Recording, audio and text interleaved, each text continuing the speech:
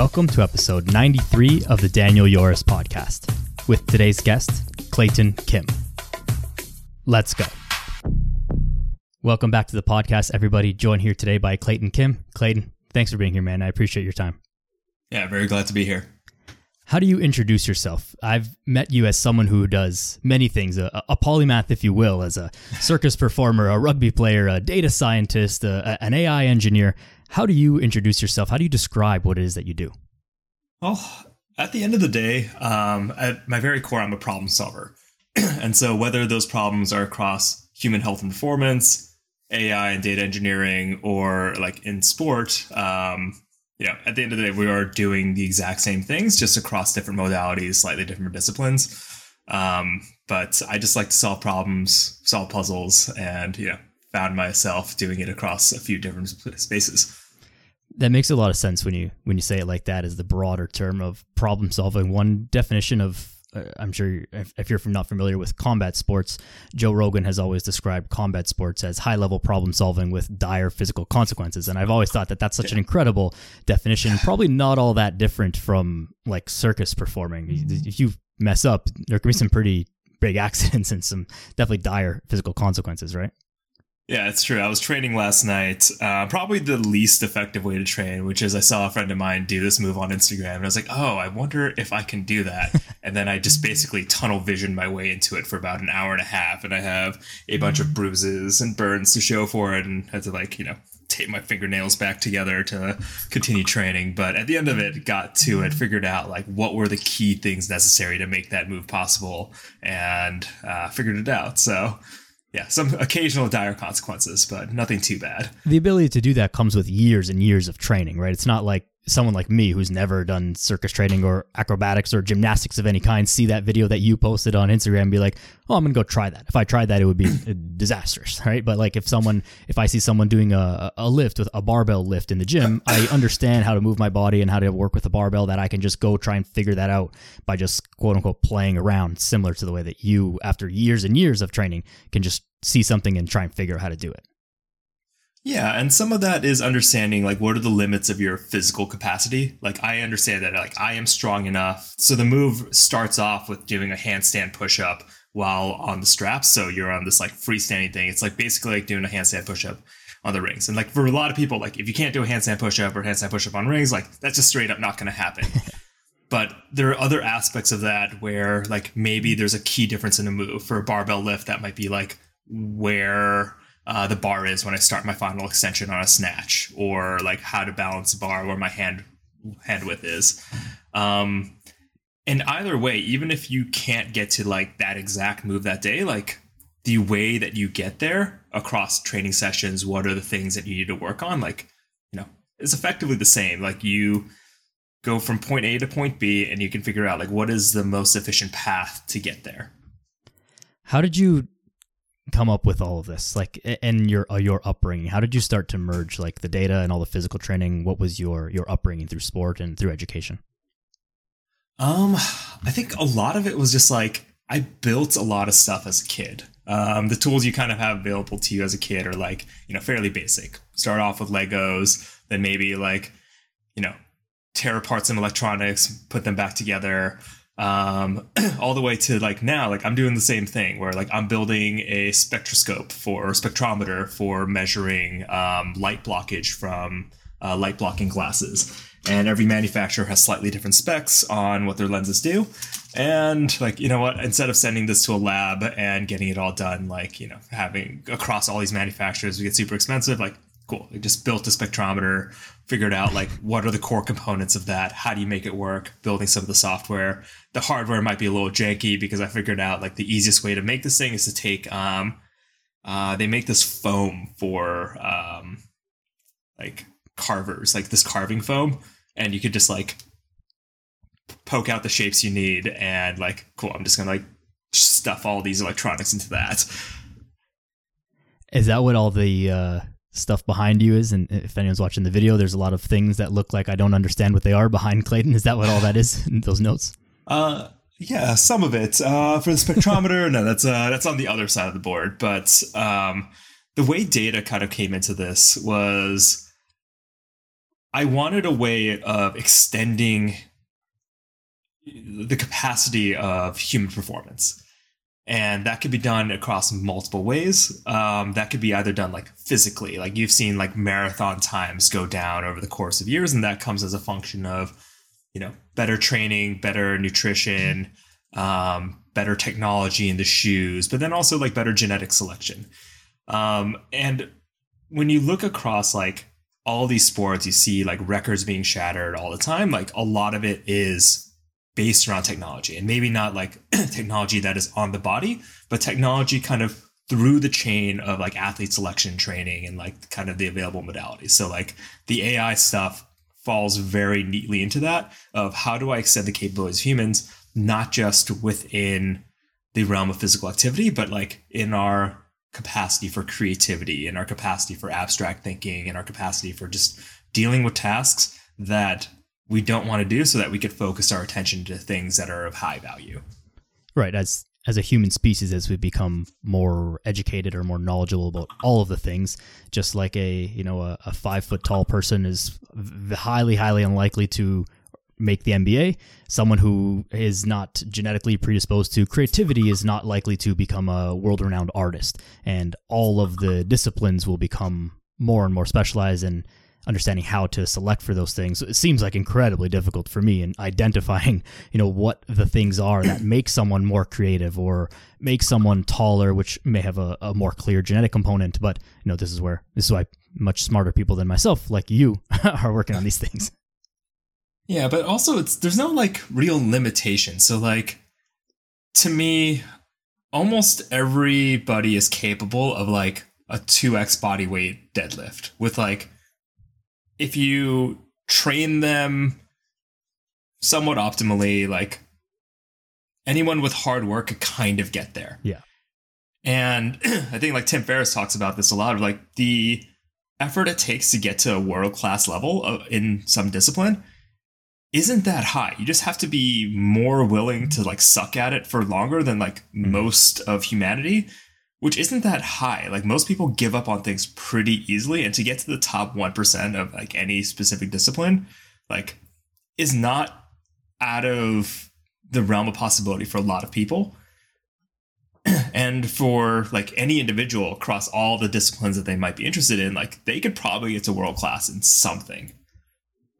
That does make sense. We've all got unique things that we would be better at or more likely to. Maybe it's more that not that we're better at it, but we're more likely to be willing to suck at it for longer. And so I might not be willing to go through the suck of becoming a data scientist, but I may be more willing to go through the suck of becoming exceptional at something else.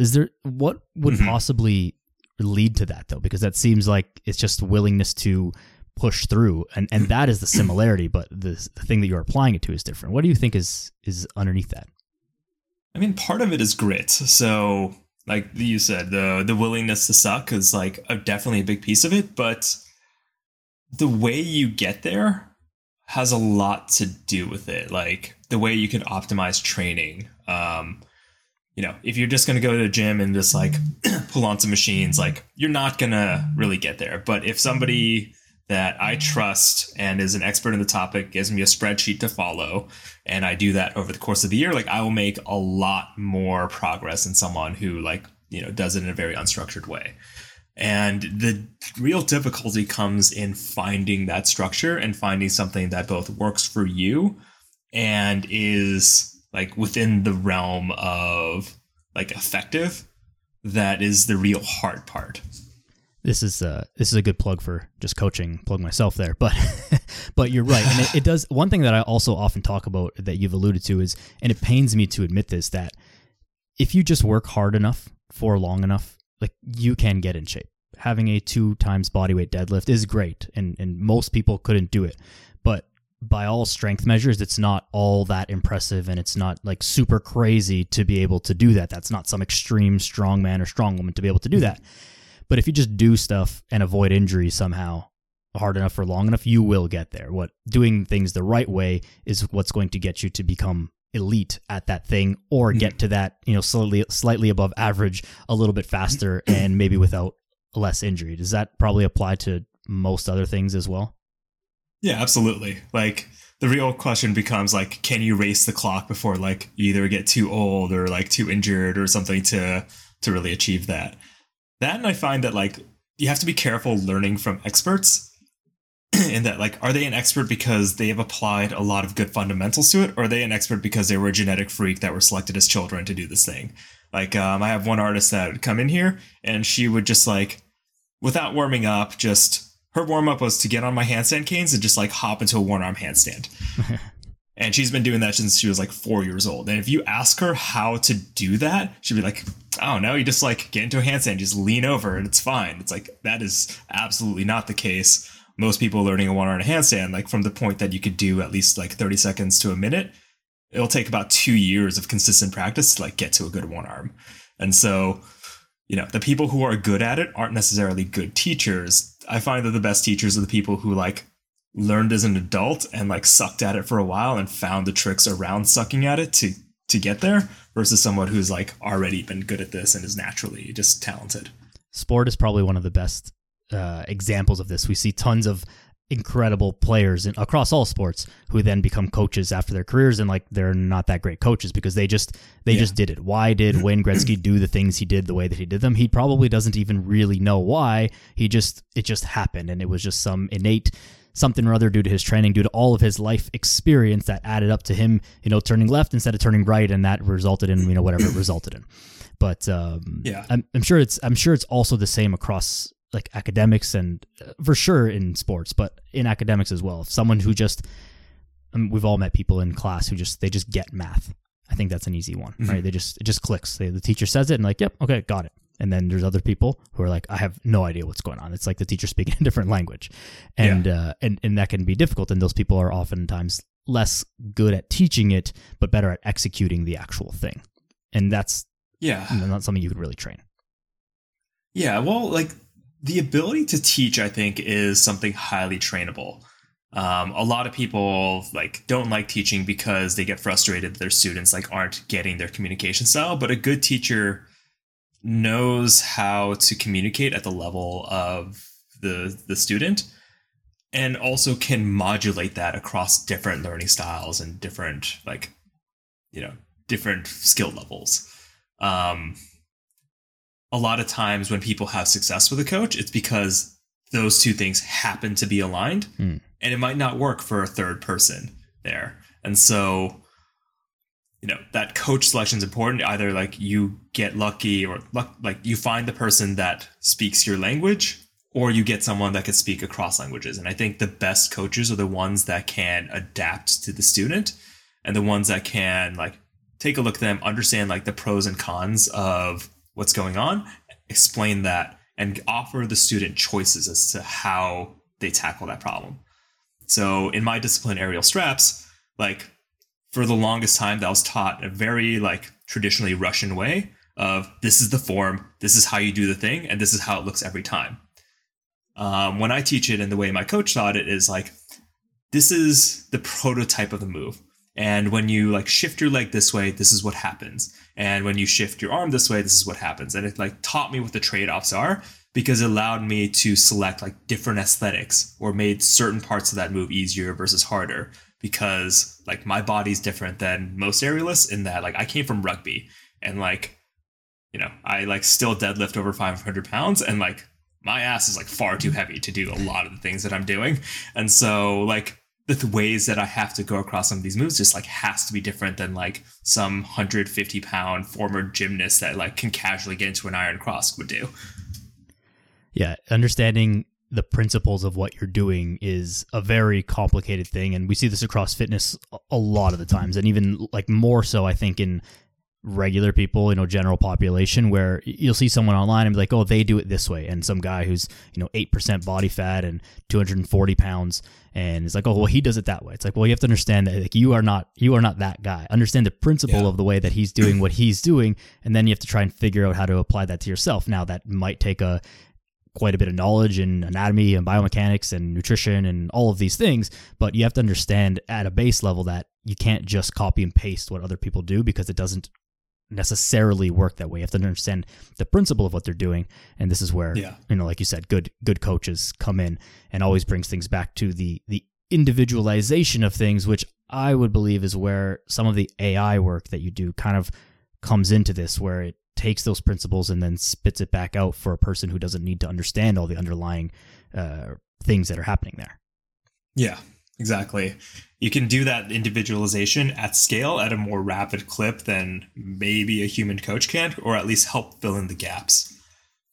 For sure, at a more widespread clip, right? Like if I make a video or this podcast, we can speak in general terms, but to someone who's listening, like you and I can't just say something that we know for sure will be directly related to one specific listener, right? We might say something that's related to me or related to you, but to everyone, we can just make kind of generalizations and go from there. But some sort of AI framework, and if you could explain maybe a little bit how more of how this would work, would be able to kind of like let them input their data, their lifestyle, whatever it is.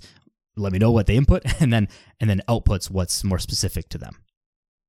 Yeah, and that's sort of the approach that we take at Fount, where you see a lot of these companies kind of come out there and say like one blood test and can tell you exactly what you need to like look, feel, and perform. Like, you know, your genome tells you exactly what diet you need to eat. Your like muscle genetics tell you exactly the type of training you need to do. And that's just like straight up not true. There are dozens, if not thousands, of other factors involved, including your lifestyle and like just down to like the things you like and what motivate you. So the thing that we specialize in is not necessarily having the exact like, you know, blood test to supplement protocol or like, you know, genome test to workout protocol. It's that experimentation, that trial and error. All improvement requires some aspect of trial and error. Like when I started lifting, I started with starting strength, and then I went to Wendler, and then like, you know, I even tried like a small love cycle. Actually, I did 3 small love cycles, and I will never do one again. But like those things happened to work for me along the way. Like a lot of things didn't work, or certain things like stopped working. Like 5x5 eventually stopped working for me after my squat got heavy enough. Small love, like I like physically couldn't bring myself to do any more of that after like that second cycle. So, you know, that the hard part is first figuring out like what you should do, right? Like it could either be like my buddy telling me to like try the cycle. It can be like me seeing in a book. It could be like me hearing about it in a podcast or having a coach tell me what I need to be doing. From there, like, how do I like actually do this? Like, just because I'm given a workout program doesn't mean like I have everything I need to go. Like, what am I supposed to eat beforehand? I like to train at 6 a.m. So like, how do I like warm up and prepare my body so that I don't like blow out my back trying to deadlift too heavy at 6 a.m? How do I evaluate whether or not it's working? Like, am I seeing progress fast enough? Me seeing progress, like jumping from a like 500 to a 510 deadlift, is like much more significant than me jumping from like 145 to like 185, because like, you know, those newbie gains are a lot easier. So that evaluation is hard. And then from there, like, okay, I've done a cycle, I've evaluated, like, where do I go from there? Do I double down on it? Do I switch to something else? Do I like do a deload week and just do the exact same thing? And so like all that requires some amount of trial and error. And that's the part that we really emphasize and have expertise in, is shortening that path of trial and error. Just given the information that we have about you, what are the things that are most likely to work? Okay, from there, how do we integrate that into your life, your preferences, your desires and goals? What modifications do we need to make, etc.? How do we measure if that's working or not? Like, some people might get frustrated that they might not see like huge gains, but like you might not be at a point where you should expect huge gains. And then what do you do from there? And so that is what the Fount methodology is. And that is what we build our AIs around, not just point solutions A to B, but optimizing your way to A to B. I feel like it would be quite easy and almost fake and a disservice to be able to just say like, one test, one questionnaire, one blood test, one whatever, and then here's your answer. Because across a big enough sample size, you will have a number of people that is successful for, and a number of people who it's not successful for. And, you know, you only post the positive testimonials and don't talk about the negative ones. Like, we see this a lot in fitness, of course. There's a lot of big name fitness influencers out there whose programming and methodology is not even necessarily that it's bad. It's just average. It's wildly average. And if they get enough people to get excited about it and stick to the program and like do my thing and live like me, then people will do it. And some number of people who will be drawn to that anyways will be very successful with that. And it looks like, wow, this guy or this girl is, the cream of the crop. They know everything about fitness. It's like, well, across 100,000 people, if you can get that many people to sign up and pay attention, yeah, you're going to have some amazing transformations just due to chance. Yep. But how do we make it, closer to 100% of the people that are actually having success? And this is where like the individual approach is unmatched. It's just not as scalable to, every single person have one coach who's like very dialed into what they're doing and very knowledgeable and has the time. Like every single person in the planet would need a coach for your fitness, for your nutrition, for your workplace performance, for your, the skills of your actual job, whatever that job is, and how to be a parent. And it would be endless. We'd all just be coaching everyone on coaching everything. And that's, not possible, I don't think. But this is how we, start to cut through the noise. So then building off this, how do you go about assessing someone for the first time? Someone approaches you or Fount and says, "Hey, I'm in." What do you gather from that person up front? So the first thing is ascertaining like how did they get here. Part of that is giving them some wearables so that we understand like what is their sleep architecture looking like right now? How much activity are they doing? Taking a very comprehensive blood panel. We do take like a lot of blood. It's not like a crazy amount, but we take a lot of blood, and we like, our blood tests the end all be all of answers? No, but like we want to know where you are at right now. As much information as possible. Yeah. We also do like a movement assessment because a lot of these problems come from like just habits and movement. Like, are you like just hunching forward? Do you have text neck? Like, is that causing some of your migraines? Who knows? It's important to like ascertain that.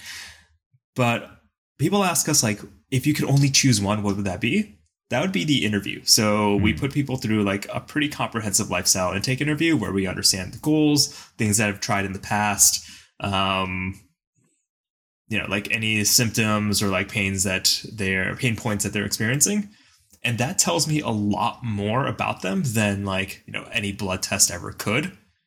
Obviously, I would prefer to have both so that I could like, dive into what might be the root cause of these things that they report. But a lot of it just comes down to like, what is it about their lives that got them to where they are today? And we use that to establish a baseline and then the first set of things that you would try, like the things that are most likely to work, things that have worked for the most other people that come from these same circumstances. And then from there, we have a new set of data points like, okay, this thing worked, this thing didn't work. We know that people who responded well to this also tend to respond well to this other thing, or the opposite, or vice versa. And so we have a very like data-centric approach, but still highly personalized in that there is still a human that is overseeing everything and guiding you through the way, along the way. This sounds to me like you're doing a very good job of hitting that fine line between optimal and perfection. Like asking someone to live perfectly, sleep at exactly the same time at your room at exactly this temperature and create these exact conditions in your entire life is just, it would be great if that was possible, but it's not possible because we don't live in a laboratory. We're humans and we have all kinds of things that are going on and tons of variables that are uncontrollable. And so it's like, well, okay, maybe we can't eat exactly, 2,137 calories today, but like, can we eat less than we did yesterday if weight loss is the goal? Yeah, maybe. Okay. Can we take out the chocolate chip cookies? Can we eat one cookie instead of 3 cookies? Okay, maybe that's a good place to start. And then you just can continue to build on those habits. Yeah, and like diet, the extent to which you have to comply to a diet and like what is harmful versus not, it kind of depends on the individual and goals. Like if I'm trying to win Mr. Olympia, like I'm going to have to be a lot more compliant than someone who's trying to like not get smoked by his buddies on a weekend bike ride. Yeah. And understanding that is really important because you need to give people achievable goals. You need to give people wins and you need to develop those habits along the way. And a large part of being a good coach and a good teacher is serving those wins at the right cadence and understanding like what is actually necessary for this person to reach their goals. Yeah, like most people, like they hear like all these things that like, podcasters or influencers say that they should be doing, and they try to integrate all of them, and then they like flame out. rather quickly a lot of the time.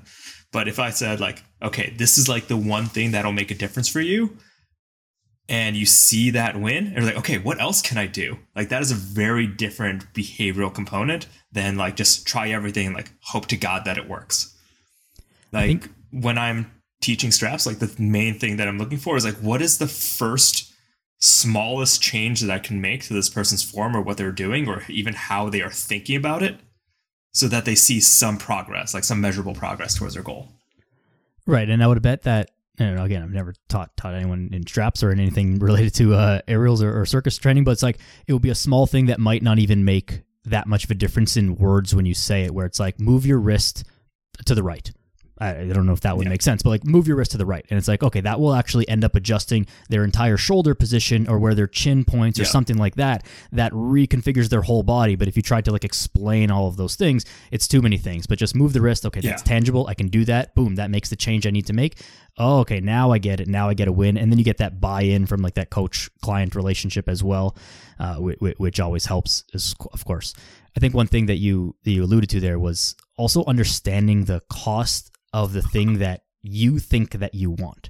People will see a cover model and be like, okay, I want to look like that guy or that girl, super shredded, super strong, deadlifting, however many hundreds of pounds.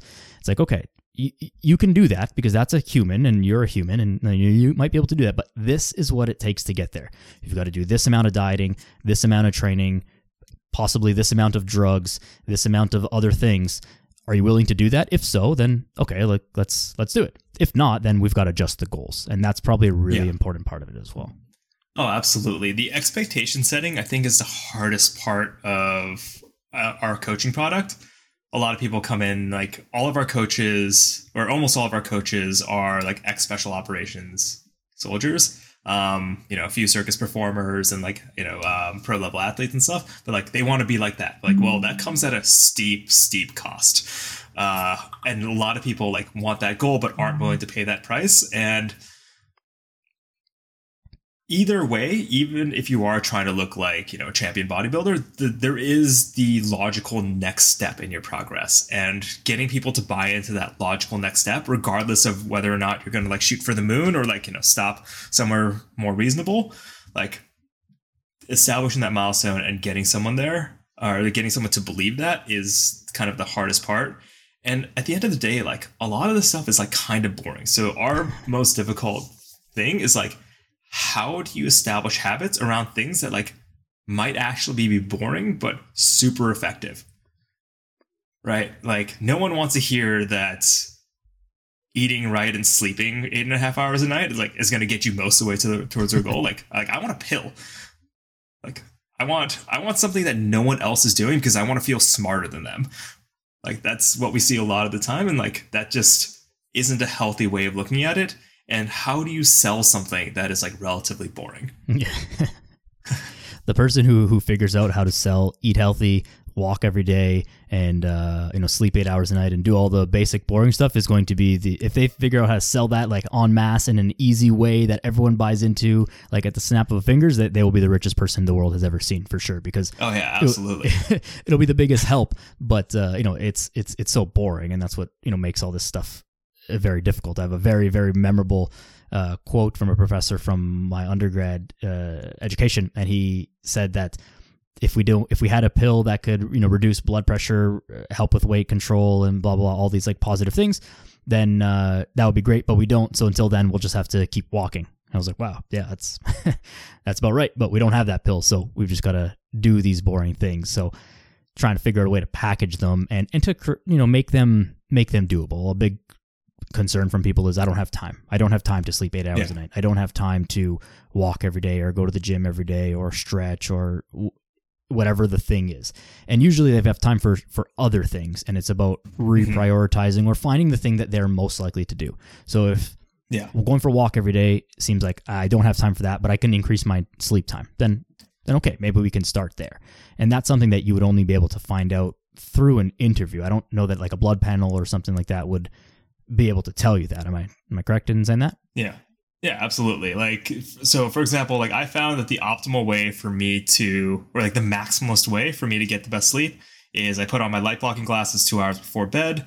I do a breathwork session in my sauna, And like, I like journal, I like do all these like incredibly healthy things before I go to bed. Sometimes I have to work late. Actually, I'm going to start. A lot of times I have to work late. And I also find that using my, like taking a hot shower, taking a few supplements, and using my, mattress chiller, like set pretty high, gives me maybe not as great sleep, but like as best as I can given my circumstances. And the only way to like really find that is like trying out different things and finding what actually fits into my life. Yeah, and that's also like a lot of things that you do, right? So people might, like you said, a few different tools and products there that people might be like, okay, that's, first of all, that's already a lot of things, and maybe they're skeptical about these tools and the whole like biohacking thing because it's like anything full of a bunch of nonsense. But what are maybe this is a good place to go then. What are some of the things that you've seen that are like kind of popular that are a little bit nonsense versus some of the things that are actually useful, like the light blocking glasses, the chili pad sleep thing? What are some of those?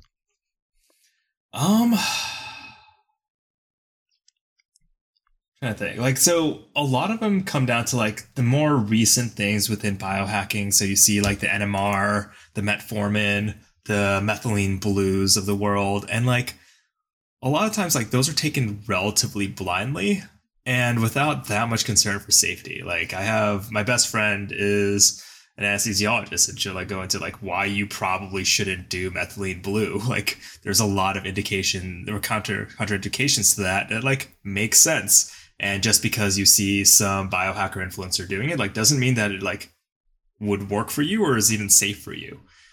Trying to think of the kind of other things. Like I think it's just the blind application of all these tools, because like any tool can be useful in some context. So I think ice baths and cold exposure is a really good example of this. Do you want to take an ice bath after every single workout? A lot of people do because they feel more hardcore that they're doing that. They feel like they're getting better recovery. But you're also blunting the natural inflammatory response that comes with resistance training, and therefore reducing the adaptations that your body is gaining from that training session. So yeah, you might feel better, but you are developing less muscle, less strength, and you are canceling out a lot of the gains that you would otherwise have from your workout. And so that ice bath, post-workout ice bath, great tool if like I have to perform the next day. Like I have to play like a doubleheader game and just need to like survive tomorrow. Perfect. You do your post-game ice bath. Okay, but I could actually take tomorrow off. Like, no, I do want to experience that inflammatory event and have my body adapt to that. And so the blind application of tools is like really where I have a problem. Like any tool potentially can be useful. The secret is finding what that context is for you and how to most effectively use it. That's probably one of the best ways that I've ever heard it said. It's just the blind application of things. Oh, so-and-so influencer, biohacker, podcaster, whoever did it, so therefore it must work. And without the consideration, I think a lot of times for all of the other things that person does. Some, biohacker person or just whatever person who's, very healthy, in great shape, and then they start taking here's a little rant I'm going to go on. I see this a lot of the influencers or things, and they say, oh, I've started taking this supplement and it has like revolutionized my training, my whatever. But they've been, at 8% body fat, putting up big numbers in the gym for like 10 years. And it's like, okay, but how are you, the listener, convinced that like that new thing that they're taking is what got them where they are? They've been that way for a while, and maybe this makes them 1% better, but had they not been sleeping right, eating right, training right, doing all the things, would that thing really make a difference? Maybe it would, maybe it wouldn't, but it's hard to say. And I think, again, it's just much easier to take a pill, buy a new tool than it is to actually change your habits and your behavior. It's the hardest thing. Yeah. And that like habit and behavior formation, like that is where like great coaching and great teaching comes along. Like anyone can present you the tools, but it takes someone great to like have you really bought into it to such that like you integrate into your life and you're willing to go through the suck even with using that tool to get towards your goal. Yeah, the explanation of why you're doing what you're doing and the ability to answer that question with an answer that is more substantial than because I said so. And this is where, again, the AI stuff, like you're presenting many options and say, okay, which one of these might be best for you, which one seems reasonable, achievable, doable, are you willing to do? Okay, let's go that route, and then we'll adjust the variables as we go from there. Yeah, and like that's the challenge. That's the challenge I foresee the most with the AI tools, is that a lot of the times, like hiring a coach may not be the best knowledge, or like, you know, might not be the best coach, but having that like social accountability does incredible things for like compliance and just like the willingness to do something. Like, I know what I'm doing in a gym. Like, I've been doing this forever. Like, I will still hire a coach, because by giving somebody $500 to like make sure that I do something, like make sure that I follow the plan and like I do all the items on that spreadsheet. Some of the times when I'm designing my own programs, it's like, yeah, I'm like kind of tired today. I like tweaked my elbow. Like, I'm just going to avoid these things and like it'll be fine. Or like, I'm going to throw in some bicep curls because like I feel like it and summer's coming up. And so, you know, having that external accountability helps a lot, but we want to make sure that that product is available and is accessible to people, even ones that like can't afford or like are unwilling to afford or buy a coach. And so, you know, we believe that knowledge should be accessible. And there are services that you can have that like, you know, make things easier, that make things more convenient. But for those who are like intrinsically motivated and just lack the knowledge and tools, like we will absolutely want to just make that available to people. Yeah, and I guess it is in a way just because everything's available on Google. The problem is there's almost, you know, too much available on the internet. And so it's cutting through that noise that I think is really the value of a coach, whether it be an actual intelligent person or some AI system of some sort that is cutting through the noise and trying to help you understand what is going to work for you. Because like you said, even with you know yourself, half the battle is just doing the stuff. Like, you can have the program, if you don't actually go do it, it doesn't help you. Which, you know, yeah. we've said that so many times, but like, it's very, very true. And again, people can do all the wrong things. If you just do it hard enough for long enough, you'll get some decent results in maybe a longer outlook. But cutting through that noise is really the biggest value. And this is also why I think that coaching of all aspects, but especially with fitness and health, is probably one of the things that will be much later taken over by technology versus something like accounting, which is just a numbers game. And if a computer can do it faster than a human, which they can, and with greater accuracy, then eventually that will just be taken out, and it will just be more of the consultants who are giving advice rather than doing number crunching, where an AI system can also just spit out a program, exercises, sets, reps, all the variables. That's not that hard. That's not the biggest skill of coaching. The skill of coaching is getting that buy-in and answering the offhanded variable questions, right?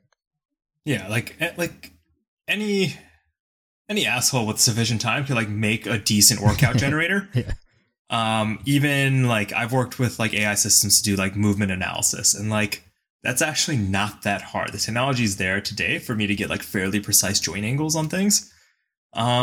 But like the thing that like the machine can't teach is necessarily like how to teach the mind-body connection, or like understand like intentionality within a lift. Like the intention to move a weight fast like elicits a different motor unit response than like just trying to like lift the bar up. And that is something that's very difficult to get across to a trainee, but like the human coach can better communicate that than necessarily just like, you know, like you move the bar up, or even you move the bar up at 0.6 meters per second. Like, you have to understand like why and the basic principles. Right. So then I guess probably the most optimal solution as we go into the future with this is that the AI system does a lot of the groundwork. Maybe it writes the program, and then a human comes in and tweaks that program ever so slightly for the individual, and then answers all of the what if or but blank questions. Is that correct? Yeah.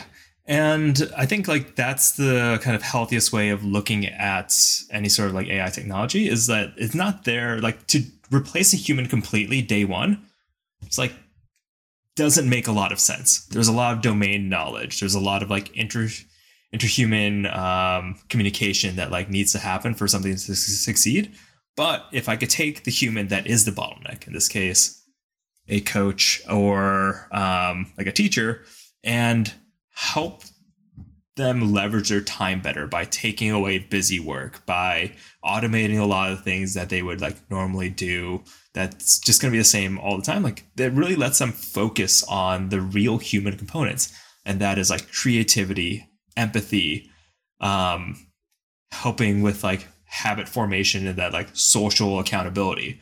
Like if my coaches can like just spend all their time doing that and relatively little on like writing out like how does this fit into your schedule and like making grocery lists, like that is very high value. Right. And that's how we scale the human element, by automating some of the parts of it that really could be automated, and then just answer questions in relation to it after that, right? Or things like, oh, my dog's sick this week, so I missed my training session today. Like, okay, great. And to explain that to an AI system, I guess I don't know how it works, but I don't know that it would be that easy. It would be easier to be like, okay, this is what happened with me, so then I can just as a human change that variable.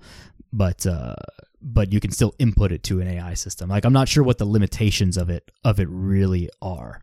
I guess maybe. So that's the interesting part, is that the limitations change over time. So the way a good like software platform, AI or not, is kind of developed is you do that first by like human extension of helping them leverage their time better.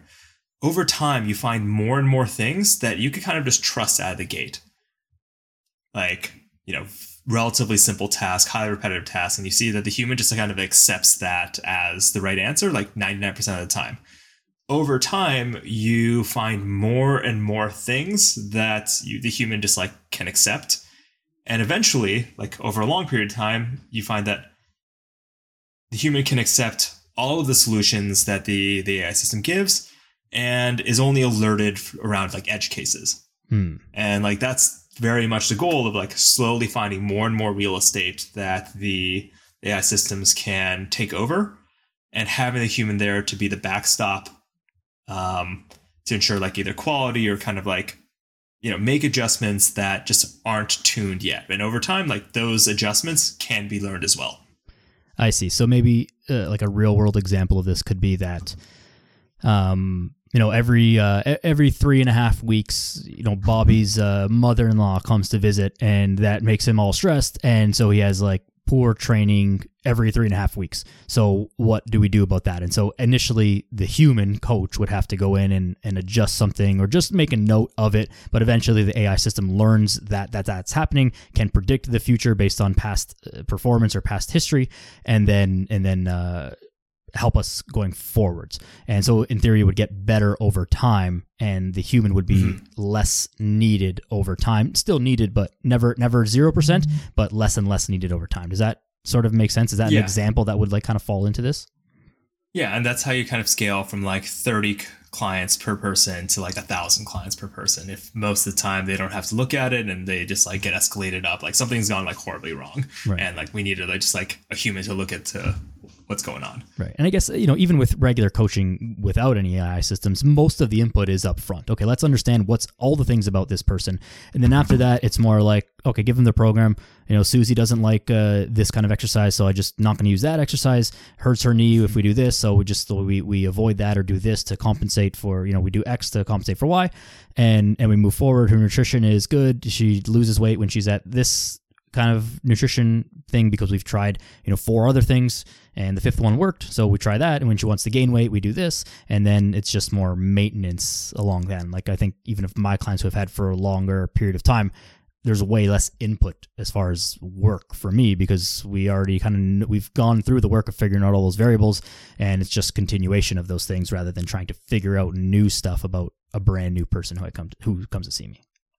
Yeah, and then there's like kind of gaps along the way. So for example, like I modulate all my training with HRV, and that kind of came from like there are days where like I feel superhuman and therefore like can handle a little bit more volume and intensity, and there are days that I'm like a little bit run down and therefore should lower the intensity, maybe change up the exercises, like make adjustments to my program. And initially that's done like very, very manually, like you could tune like reps and sets and weight. And then eventually, like that can be largely automatable. Like if my clients are wearing like an Oura Ring or a Whoop, I see their HRV go down by a significant level, and I've structured their training program such that it is amenable to, changing sets, reps, weights, rest cadences, things like that.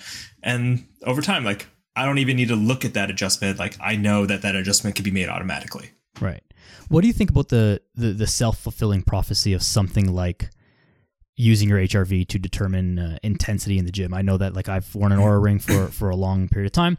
I'm pretty like, I kind of know where the number is going to be when I wake up in the morning, but there are some days where, you know, scheduled in my training, I'm hitting like a pretty heavy weight or a more intense workout, and I check my Aura scores and my HRV was low and my sleep score wasn't that good, but I feel like amazing. I feel 10 out of 10. And it's like, if I convince myself, I guess I can kind of feel shitty and I should skip this workout. But sometimes it's like, well, today's the day, and if I don't do it today, then based on my life circumstance, like I'm not going to be able to do it for like 4 days, and so I'm just going to get it done today, and it ends up being amazing.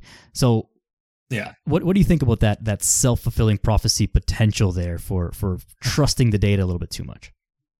So we see this a lot with clients and amongst my friends. Like I'm on several group chats of friends that like screenshot me their Aura data and like ask me like what the hell is going on, which I should probably start sending out like a Venmo link or something. But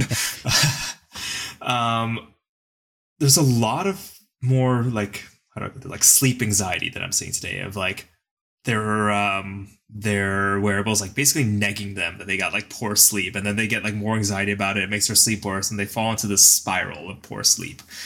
You kind of see that along like less so because this is just like less popular, but using HRV to modulate training. I think all of what people need to realize is that one, all of these metrics have like some error built into it. They're not perfect metrics. Like HRV in particular is a particularly noisy metric that, you know, it is most useful as like measured after sleep or like during sleep, and like, you know, that has a decent baseline as like what you should be doing. However, it's not everything. There's lots of other factors involved, and it should be there to provide feedback so that the athlete or the person in question like knows what to do with that information, even if it is not like, they shouldn't take it as dogma. They should take that as another input. And the hard part for anyone, for us, for any coach is like that educational component for your athlete or trainee is to like have them understand what the underlying principles are so that they can make the decisions themselves. And, you know, some people are down to learn all those things. Some people are not. And so how do you communicate that? Well, for someone who really wants a science, like I will tell them exactly what's going on physiologically and why they should make adjustments as they do.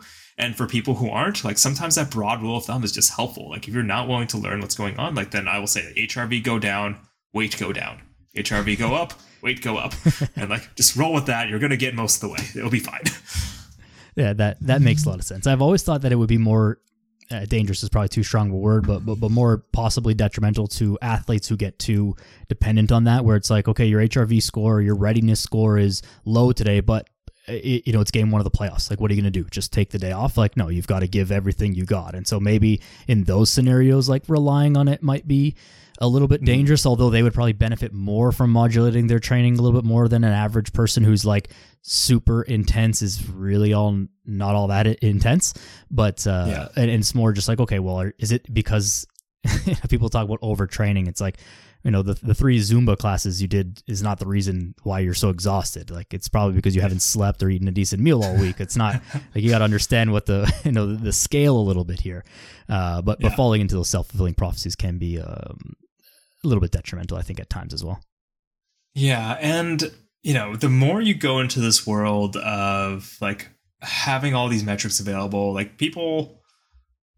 some people tend to like obsess over them, and that might be helpful in some cases, but a lot of times, like, they're kind of missing the point in that all of these bits are kind of feedback to how you should understand how your body feels. Because if you look at the highest level performers, they're not relying a ton on like data. Like, yeah, they are, but a lot of them rely on that feel, and their instincts of what their body can and can't do that day is incredibly telling of like what's actually going on physiologically. Because at the highest levels, that slight bit of performance change matters. Like you talk to like elite level fighter pilots, they can tell you if something is like making their blood a little thinner because they can't take as many G forces. And like those little differences, like elite level lifters, things that impact their lifts, like maybe 5-10 pounds, like are pretty significant.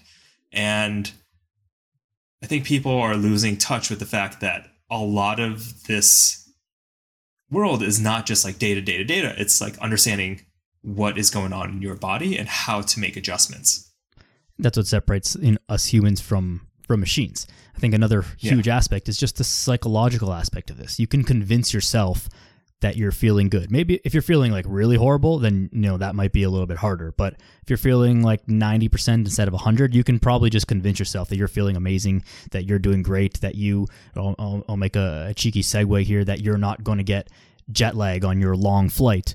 And you can sort of mitigate some of that, like to a degree. If you go outside and it's cold, and you be like, no, I'm good in the cold. I never feel cold. And you really say that and really believe it, you'll probably feel less cold than someone who's going outside and being like, oh my god, I can't believe how cold it is. Fuck winter, all this stuff. Like there is that element to it, and that's not. I don't know that that's data driven. I'm sure as technology gets better, we can somehow find some data that leads to that. But for now, like there's that human element as well. But I do want to talk about the jet lag thing, because I know that's something that you guys are also working on a lot with Fount. So talk a little bit about like what causes jet lag to begin with, and then some of the things that we can start to do to mitigate this for those of us who fly quite often. Yeah. Sure. So there's like kind of the classic definition of jet lag, in which your body's clock exists on a typically slightly longer than 24-hour cycle. It is kind of set each day by light. And so that's why morning light is important, because getting that morning light sets your clock as like, this is sunrise. And avoiding light is important because like the longer you see light into the night, it shifts your circadian rhythm, it delays it. And that alignment of circadian rhythm and homeostatic sleep needs, so that sleep pressure, is really important for maintaining like that even energy level throughout the day. And when you travel to another time zone, you are traveling, your body's clock is stuck at home while you are in Amsterdam, right? And there are tools set to kind of like mitigate that. However, that's not the full story with jet lag. The other thing that people don't really take into consideration is that air travel itself is fairly rough on the body. During takeoff and landing, you see a dramatic pressure change within the cabin. Like, yes, the cabin is pressurized, but like it's not pressurized to sea level. Like it's like you're like, climbing an 8,000-foot mountain all at once upon takeoff. And like, I don't know if you've ever gotten altitude sickness, but like it doesn't feel great. There's like kind of cascading effects all across your body. Also, actually came across a paper about this last night, is the CO2 levels within the cabin. Ventilation's different when people are boarding and when the plane's taking off with the pressurization system. So you actually see the spike in CO2 levels along with the pressure change. And so this has like large standing like physiological effects. One of the things that we see is this inflammatory effect. And because of this persistent inflammatory effect, along with the sleep deprivation that comes from air travel, you're unable to attack the circadian system. And so by addressing that inflammatory effect, we kind of get a straight shot at the circadian system.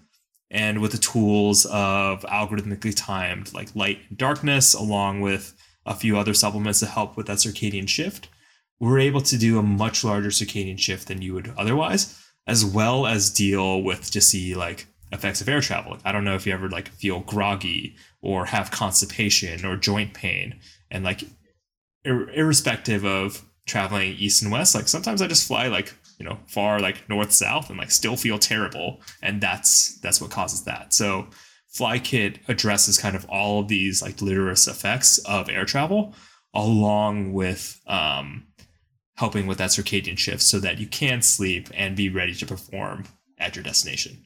So this would be most useful for someone who's traveling for a purpose, for a professional reason. If you're traveling for a vacation, you don't want to, burn 3, 4, 5 days of your vacation feeling jet lag, but you might be more excited, or you might just not care because you're not trying to perform. You're just trying to lay on the beach or, visit tourist attractions or whatever. But if you're, flying 6 hours, crossing however many time zones, you're trying to get into a meeting, a boardroom, pitch your company, or, whatever it is, land a new client, you can't just be burning days recovering. Or if you're an athlete who is traveling for a game, you've got to perform that night. And so how do you, mitigate the effects of flight travel combined with the time change would be massively valuable to a huge group of people for sure.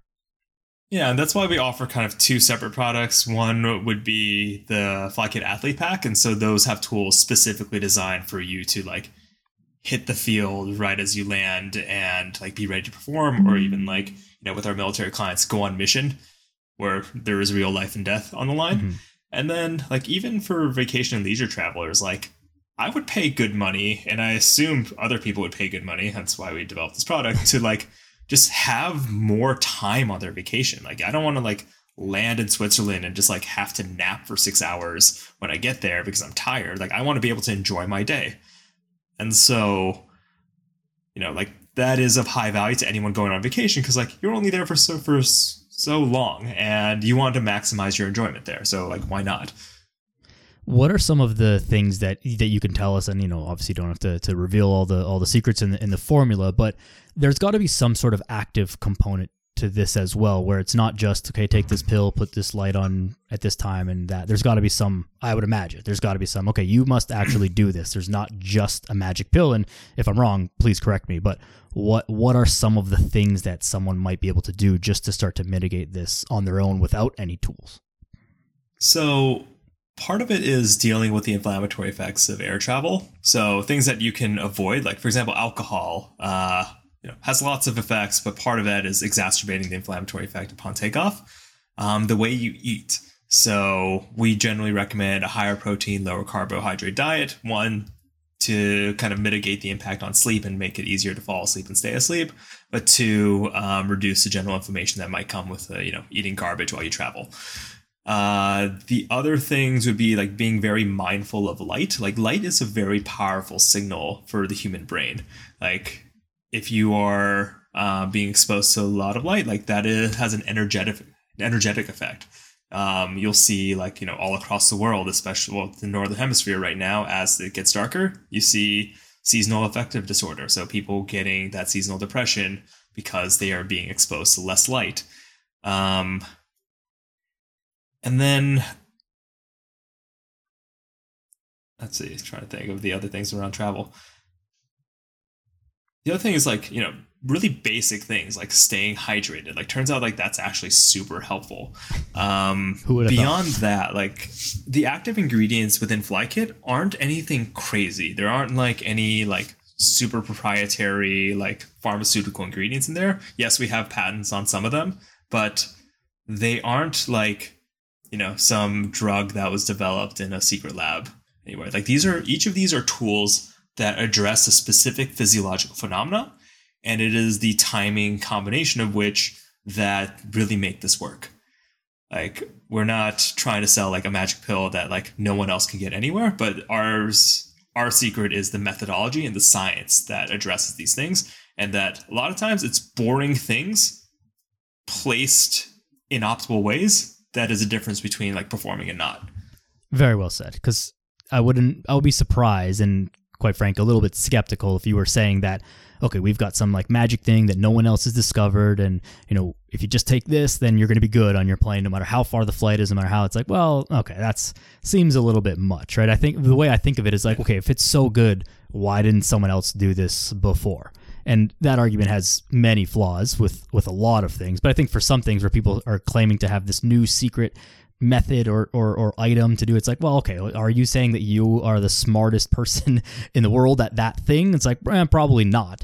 And so it's just about the education. Like you said, a lot of times low-hanging fruit for most people who are like drinking before they get on the plane, which, do whatever you want. I don't understand the appeal of being drunk or tipsy on a plane, but people are free to do as they choose. If you just be hydrated, you'll probably be way better than if you weren't. And so that won't get you all the way there, but you're going to be like a much, much better off than if you were just drinking alcohol on the plane. And then if you couple that with properly timed light exposure, properly timed supplements, then you're going to be way, way better off than even just drinking water, right? So sometimes the simplest things that we already know are often the best, but they need to be packaged and given to us in a way that is understandable and useful. Yeah, and like the tools themselves aren't anything crazy. Our CEO Andrew used to like actually make these programs by hand, but it would take like 30 to 45 minutes per like trip to like actually like hand jam these out there. And so like that's why we have an algorithm. That's why and the algorithm itself is able to take in more things about your life. For example, like how much sleep do you need? How much caffeine do you usually take in? how much sleep debt do you like currently have, and take all these factors in to make a better program. But at the end of the day, the actual science of it and the principles of what's going on are incredibly simple. And we just make sure to package that in a way that is highly effective and very individualized.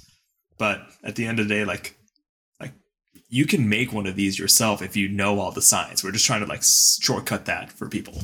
But this is kind of the same with anything. Like you could figure out, with the availability of information online now, you can figure out how to do anything by yourself. I could Google how to build an entire car, I can imagine. But like, am I willing to do that? Do I want to spend the time to do that? Like, no, I'm just going, if I need a car, I'm going to buy one. I'm not going to YouTube how to build one from scratch. So same thing here. What another thing that it takes into consideration, and I'm not sure how much of an impact this would have, is the locations that you're flying to and from, and the three things: locations you're flying to and from, layovers, if any, and the length of the flight. Do those things all play a significant role in the protocol that you would use? Oh, absolutely. Like if I'm taking the red eye from LAX to Heathrow, like that's a very different protocol than if I'm taking the daytime flight, which like is actually awful it's actually a really hard program, but like you can make it work. And like me going into each of those trips sleep deprived is going to dramatically impact the program as well.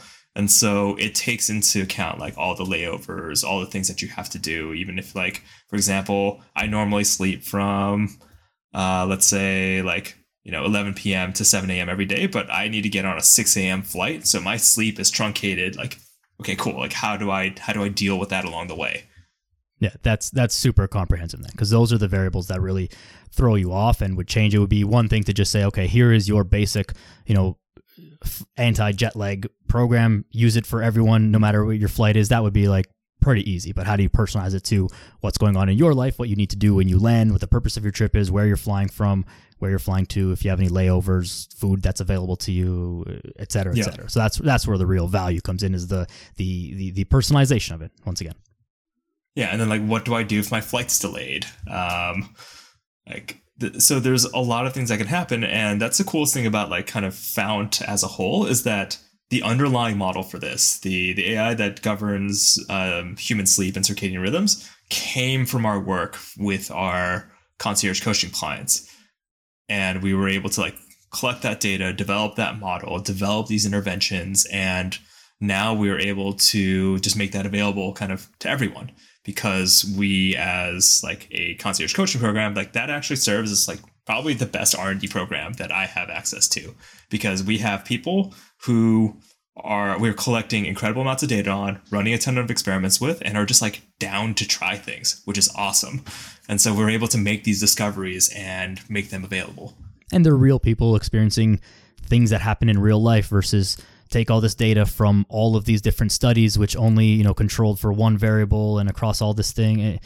That's not real life. Like just understanding what people are actually doing, taking that data and then extrapolating that is far more accurate than you could ever have. Yeah, and the incentives within like academic science are very perverse. Like the incentive to publish, the incentive to have clean data. Like you see a ton of studies like excluding women because like hormone cycles actually will throw off your data. So you just like make your life easier by excluding that. Well, like that's not real life. That means that the data that you have, that science, does not serve an entire half of the population. And that's why it's important for us to work across all these factors and collect that data to understand that context, because otherwise like pure science has all these missing components. And also they don't publish negative findings. Like we have tons of failed experiments, and that's like actually very important to us, because a failed experiment or a negative effect like actually tells me a lot more about your physiology than something that like, might help you. Yeah, you can understand why something didn't work, right? Even something I do a lot with my clients is like, okay, we try this protocol. If whether it be diet, nutrition, or diet or exercise or whatever, and it's like, well, if the results don't make sense, then one of two things happened.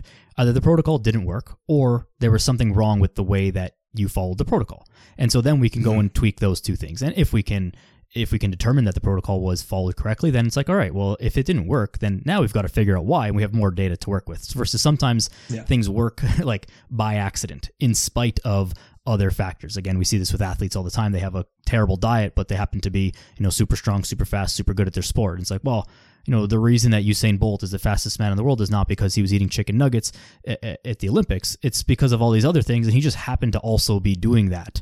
That's probably not the reason. That's not a repeatable thing that you should do, right? But more data. Like, it reminds me of like one of my old rugby teammates. Like, he was the fastest guy on the pitch, like hands like glue, like incredible. It's ripping cigarettes on the sideline. Yeah, there was a story I think last week. There was a man who was the Chinese guy that ran the marathon. Yeah, running marathon, just like chain smoking cigarettes, and it's like, okay, he wasn't breaking world records and whatever, but there's still something there. That's not something that someone should strive to do, but it's still working in spite of what he's doing, not because of what he's doing. So always, and a lot of things that like elite athletes are doing are like kind of in spite of themselves, and like, or it just happens to work with like, the fact that genetic selection is a thing, which is really funny because like Korean parents like don't understand this concept. So like you'll see a lot of Korean parents like driving their kids towards swimming and basketball because like swimming and basketball has a lot of tall people. Swimming and basketball must make you taller. It's like inverse. Yeah. And it's like, oh yeah, like no, those are selected as children because they happen to be good at those. Yeah. There's a huge thing even with like with athletes that they're born earlier in the year. So if the sport, follows the regular calendar, more athletes are born January to March because those kids happen to be, because they're, 9 months older than their same year counterparts. They're a little bit bigger when they're kids. So they're selected to be in the elite program on the rep teams, competitive teams, and then they just get put through the system. It's not that they were some phenom at the age of 7. They were just taller than a 7-year-old who was born in December. And so, then that like those 10 months at 7 years old, like, that's like 13% of their life. Exactly. So well, that's some impressive math right there. But it's those little factors that really, start to determine things. And then we find ways to optimize things after that. But if you don't get the right start, right, the right push, then it's very hard to become elite at things after that. Yeah. And at the end of the day, it comes down to like understanding those factors that went into it. And I think that's what's driven my path across like sports and performance and technology, is like the need to understand the why so that I can apply better principles. Yeah. And then extrapolate that across everything, which is the best way to do it, I think. Yeah. Clayton, this has been a good time. I appreciate you sharing your time with us. Is there anything that you want to leave the people with here in closing before just kind of rattling off your contact info for Fount and yourself? Yeah, so you can find Fount at fount.bio. You'll also find FlyKit at fount.bio/flykit or flykit.com. We highly recommend, trying that out for your upcoming trips, but also, we have a money back guarantee. So like anything, it's worth experimenting with, and we can make sure that experimentation has a relatively low personal cost. We just want to make sure that people find the tools that work for them. And so if you're also interested in the coaching program, that's what we'll do for you. We don't try to pretend that we have all the answers, but we are the best at helping you find those answers for yourself. Very well said. I will put all of that in the show notes, fount.bio, not .com, and fount.bio/flykit for all the stuff that Clayton's been talking about. Clayton, do you share stuff on your personal social media as well that you want people to know about, or should we just leave that personal? But you leave that one. No problem. I have like a circus Instagram that very much isn't the usual Fount brand, but if you are interested in finding me, I'm the Clay Method on Instagram and Twitter. Awesome, Clayton. Yeah. Thank you so much. I appreciate you very much. Thanks for sharing all of this with us. Everybody, give Clayton a follow, give Fount a follow, and try out their products, especially if you're someone who travels often, and especially for work, family time, for any reason, you'll be interested in the FlyKit. Follow the podcast on whatever platform you follow on, YouTube, iTunes, Spotify, all that stuff. Daniel Yoris on social media as well. Be a good person, go outside, take your shoes off, and we'll see you next time.